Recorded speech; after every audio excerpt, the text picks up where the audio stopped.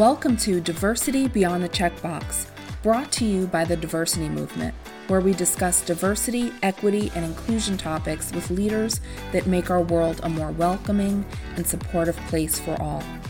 We can't wait to share with you what's coming next, but in this compilation episode, we're looking back on the conversations we've had with DEI leaders from Season 2 as we get excited for the next season coming in June.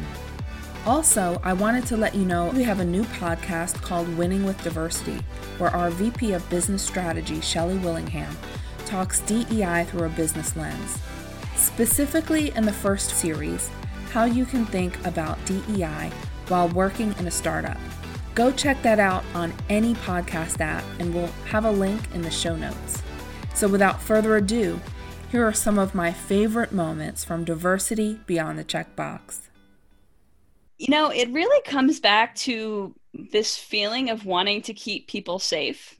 And I don't know where, what sort of baggage I have around that, but that's something that's really a big part of who I am is wanting everyone in this world to feel like they have the freedom to walk through the world with dignity, whatever that means for them. So that means however they might express themselves, whatever diversity dimension is part of their identity, they should have the freedom to just be themselves. My goodness, it's really not a big ask, right? Or at least it shouldn't be.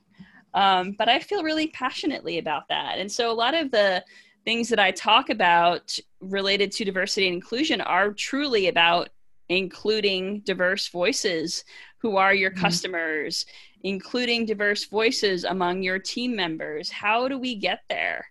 And again, it comes back to being a pragmatic idealist. I can certainly tell you the why all day long, why it's so important.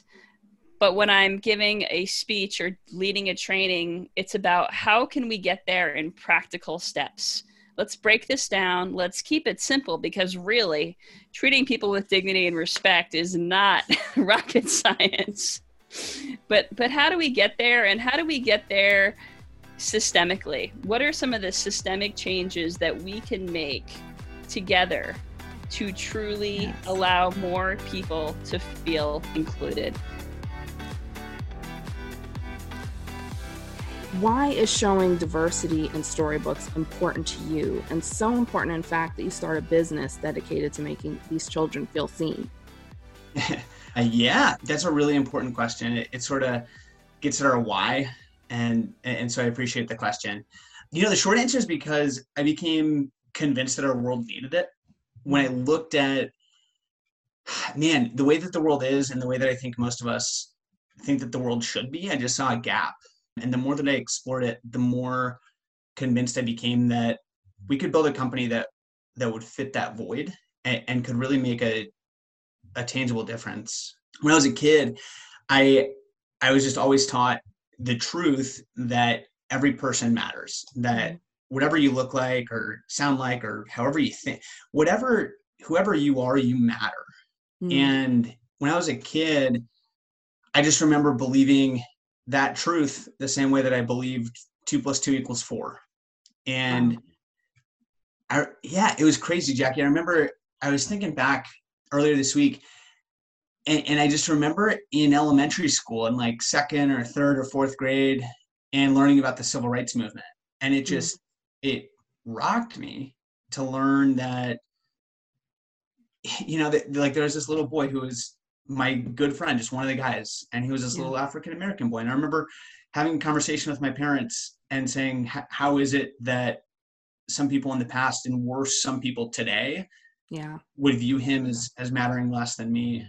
And then later in life, I ended up becoming a Christian, and my core worldview helped me to put some rationale and some words and I think, just some truth behind that belief set that I had always had. And I just believe, like, to my core, every person is made in the image of God. And because of that, we all have intrinsic worth. And when I see anybody, but particularly kids, who either are told by other people or just come to believe that they don't matter as much because they can't see themselves represented in the content that they consume or the books that they read. It just breaks my heart. And when I saw that this idea for Keepsake Tales could really make a tangible difference, it wasn't a question of like, should I do this? It was like a moral imperative of, I can't not do it. Like this is just something that I feel really called to do. So.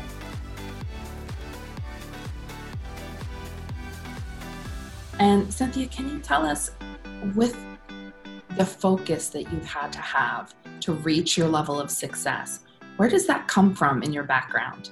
I had parents who knew that anything was possible if I was willing to put forth the effort and the hard work to achieve it. So my father was a he was a sergeant in the Air Force.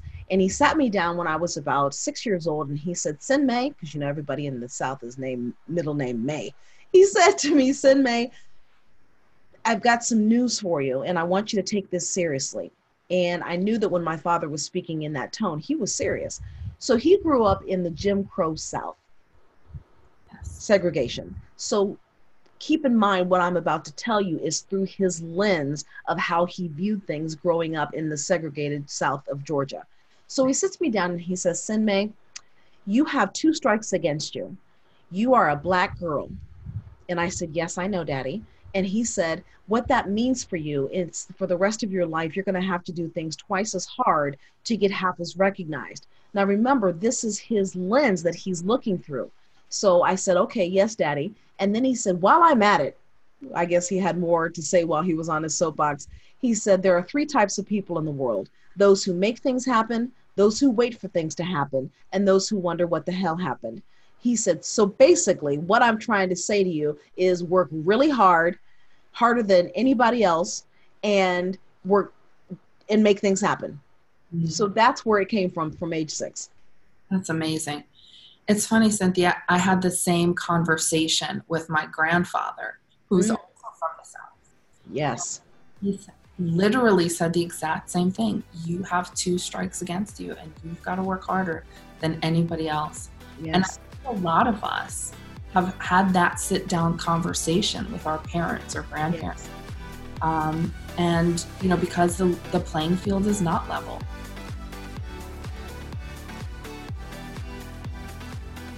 A friend of mine, his name is Jeremy, and he is a hardcore, serious Republican, and still to this day. But Jerry and I are friends, so we've maintained a relationship. Facebook, we talk every now and then. He was on the ground at the rally in Oklahoma, in Tulsa. Okay, and so they were talking about all the reasons for the small crowds or big crowds or whatever. And I said, Jeremy, what happened on the ground? He said, well. He said, I think the city of Tulsa didn't want there to be a big crowd, so they kind of held us in line a little bit longer so people would go home. Like there was some shenanigans going on. I said, can you believe that, right? Does that make sense? You're on the ground, this is what happened. And I said, Jeremy, were there radical protesters? He said, nah, man. He said, everybody's full of shit. He said, there weren't any radical protesters. He said, there were people screaming Black Lives Matter, just like we were screaming Make America Great Again.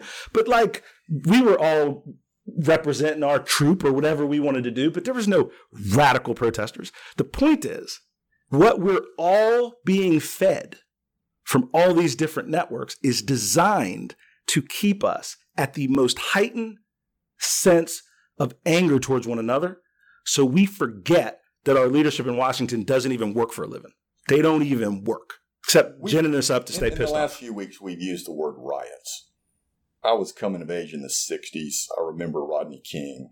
We've not seen riots. We've seen I've seen isolated vandalism, limited breaking and entering, because folks were letting off a little bit of steam for some horrific things that have gone on recently and for 400 years. Letting off a little bit of steam. Not riots, not destruction. Burning cardboard in the street, big flames, is not destruction. And it's just the media, which is supposed to be the 4th leg of the democracy, is just feeding us this stuff to keep us at edge because they sell a lot of stuff that way. No one likes to admit they had a leg up, right? No one wants to think, oh, everyone, the myth of meritocracy is alive and well, especially in American culture. Well, I worked hard to get to where I am. I earned it every step of the way. Mm-hmm. Yeah, and that road might have been a lot easier for you. I can identify with this. For example, I was not a fan of the privilege word until, recently in my work, of course. But I used to say things like, well, I grew up poor, or I had a single mom growing up. I didn't have things, I had to work really hard to get to where I am. Well, there was a lot of privilege actually in my story. I was not poor. We were not in poverty. I did have food and I did have shelter. I just didn't have the things I wanted. I had the things I needed. That's not poverty. That's not poor. You compare notes with somebody else and it becomes really clear your privilege in even saying that. Most people that are very poor don't even know it or know any different. And then I worked hard. I got into college. I got a full ride scholarship. I got the big corporate job and did the corporate thing. And, I think there was a lot of wanting to believe that I tried hard, that I earned what I got. And I did. And my road was easier, right? And had I had a disability, it would have been harder for me. Had I not honestly had a good parent, I didn't have two fully participative parents, but I had one really good one. I believed in me and said things to me like, I see you doing amazing things someday. Like, you believe in women. I see you supporting women in your career. I mean, just to have somebody like that in your life. And that's a huge privilege that I had, even if we didn't have money and resources. So I think unpacking this privilege thing to think, hey, where are the instances that I had a leg up? And where might I be able to use that to help others? And this is, again, the chance to be an ally. The more privilege you have, the more you can help. This is great. If you look at it that way, it's like, instead of like, oh, great, I didn't deserve to be here. Oh, should just give everything back. Like, that's not the narrative that's helpful. Instead, you might have had an easier road to get to where you're at. No one's mad about that. But can we make it a little easier for other people? So if you look at the leadership of tech historically, it's been engineering. It's been math majors, engineering, science and technology. It's not been history majors and English majors and language majors and arts majors and whatever. But when you look at diversity, inclusion, equity, and inclusion, that is a social phenomenon, and it requires a lot of social skills, particularly because you've got to get outside of your own group centricity. We're all group centric. We all have a group of people that are like us that we interact with, and there's others who are not like us, and we have this sort of boundary. And the tendency, if we're not careful, is, well, I'll just work with the people that I'm comfortable with, which are the people like me, and I won't work with everybody else. And what diversity, equity, and inclusion says is, well, okay, that's why you're not going to get more diverse. Right. Yep. But B, you're putting yourself at risk if, in fact, you need to connect with a diverse world in order to be successful. And so increasingly, as we're trying to engineer social change, whether it's around education or healthcare or social services or consumer products or whatever it is, we have a very, very diverse world. And if we can't find ways to connect our enterprise to it. So I think the most common misconception about, most atheists is that they're angry people and that the only reason that they either stopped or never believed in God is because, something bad happened to them when they were a kid or in church, or they're angry at church people. Those things are probably possible reasons people might choose to leave their faith or challenge their beliefs. But, the people that I talk to mostly have intellectual problems with spiritual faith. And I find them very earnest people. Which I would consider myself a sincere person. I sincerely believe what I was taught, and I sincerely don't believe it anymore. Ironically, this question is you believe it or not, Christians get just about the same kind of heat, because most people want to say, Christians, why y'all so judgmental? Now, in all honesty and all candidness, there are some judgmental Christians. I just happen to not be one of them, because I try not to put myself in a place just because of what I believe as far as, what I stand on as far as God and the word. I don't want to be in the place where, okay, now I'm sitting here as the high judge, because, and believe it or not, some Christians are even judgmental against other Christians. So, and definitely against atheists, because I've seen it, I've heard it, I've seen it. Yeah. But like Christian said, if you can get to a place where you don't get into a back and forth shouting, debating match, and if you sit there and listen, that's the key, hearing each other and listening, you'd be amazed what can come out of that conversation. And ironically, Jackie asked me to be on this. I'm just finding out that people that I've known for years are atheists.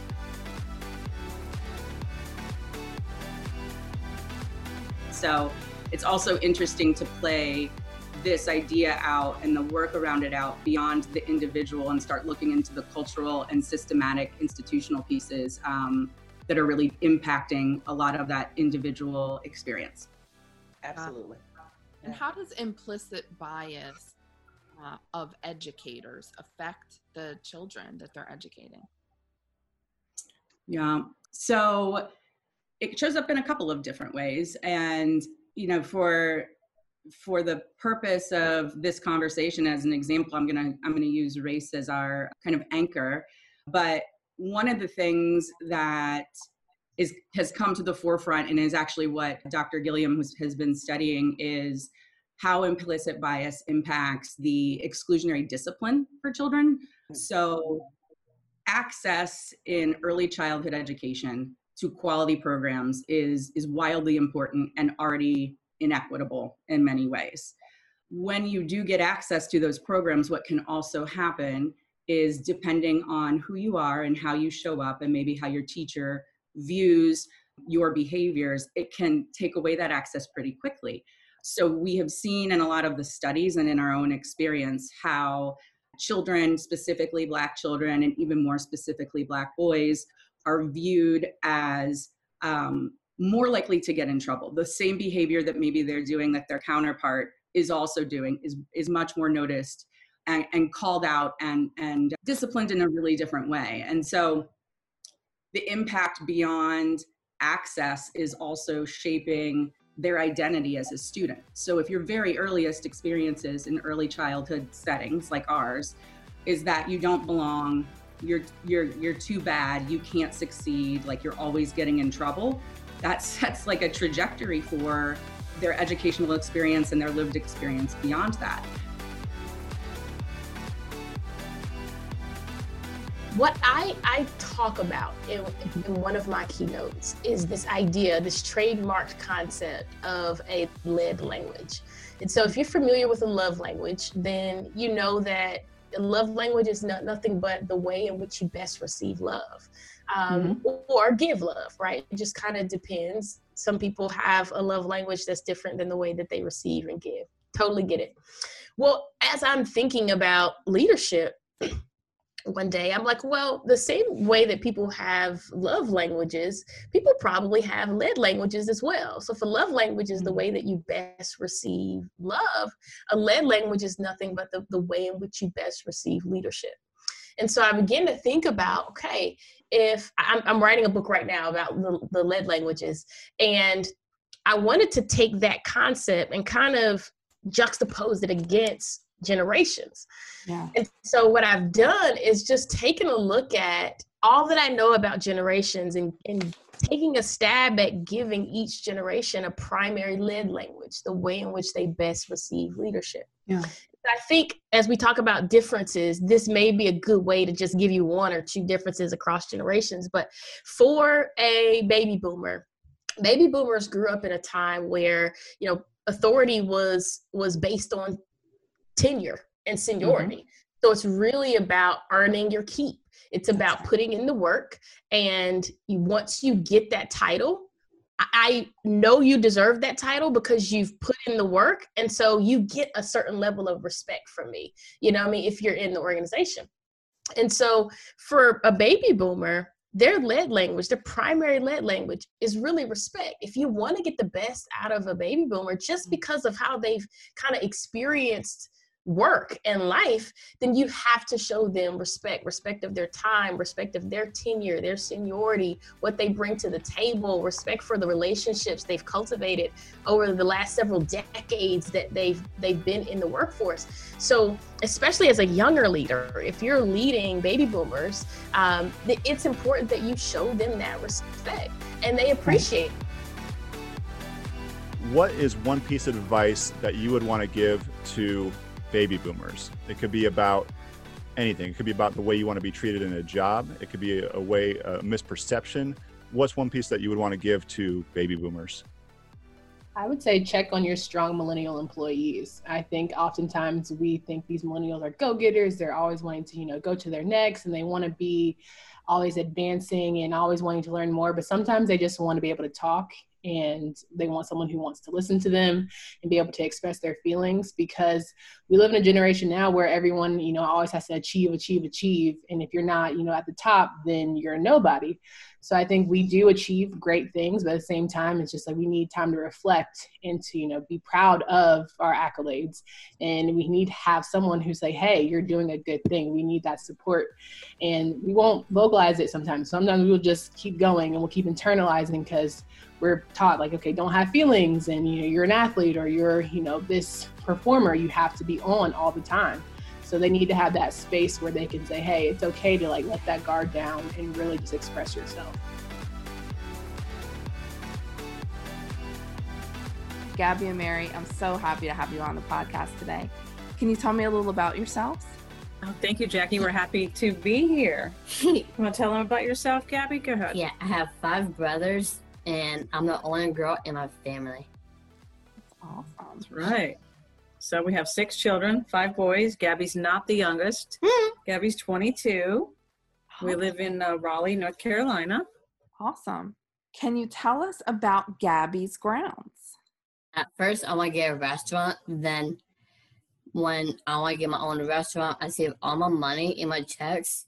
Then I told my mom I want to do my own business. Then me and my mom went in Wilmington to visit a coffee shop. Then my mom said I could do a coffee shop, but I cannot do a restaurant. Then I said, let's do it.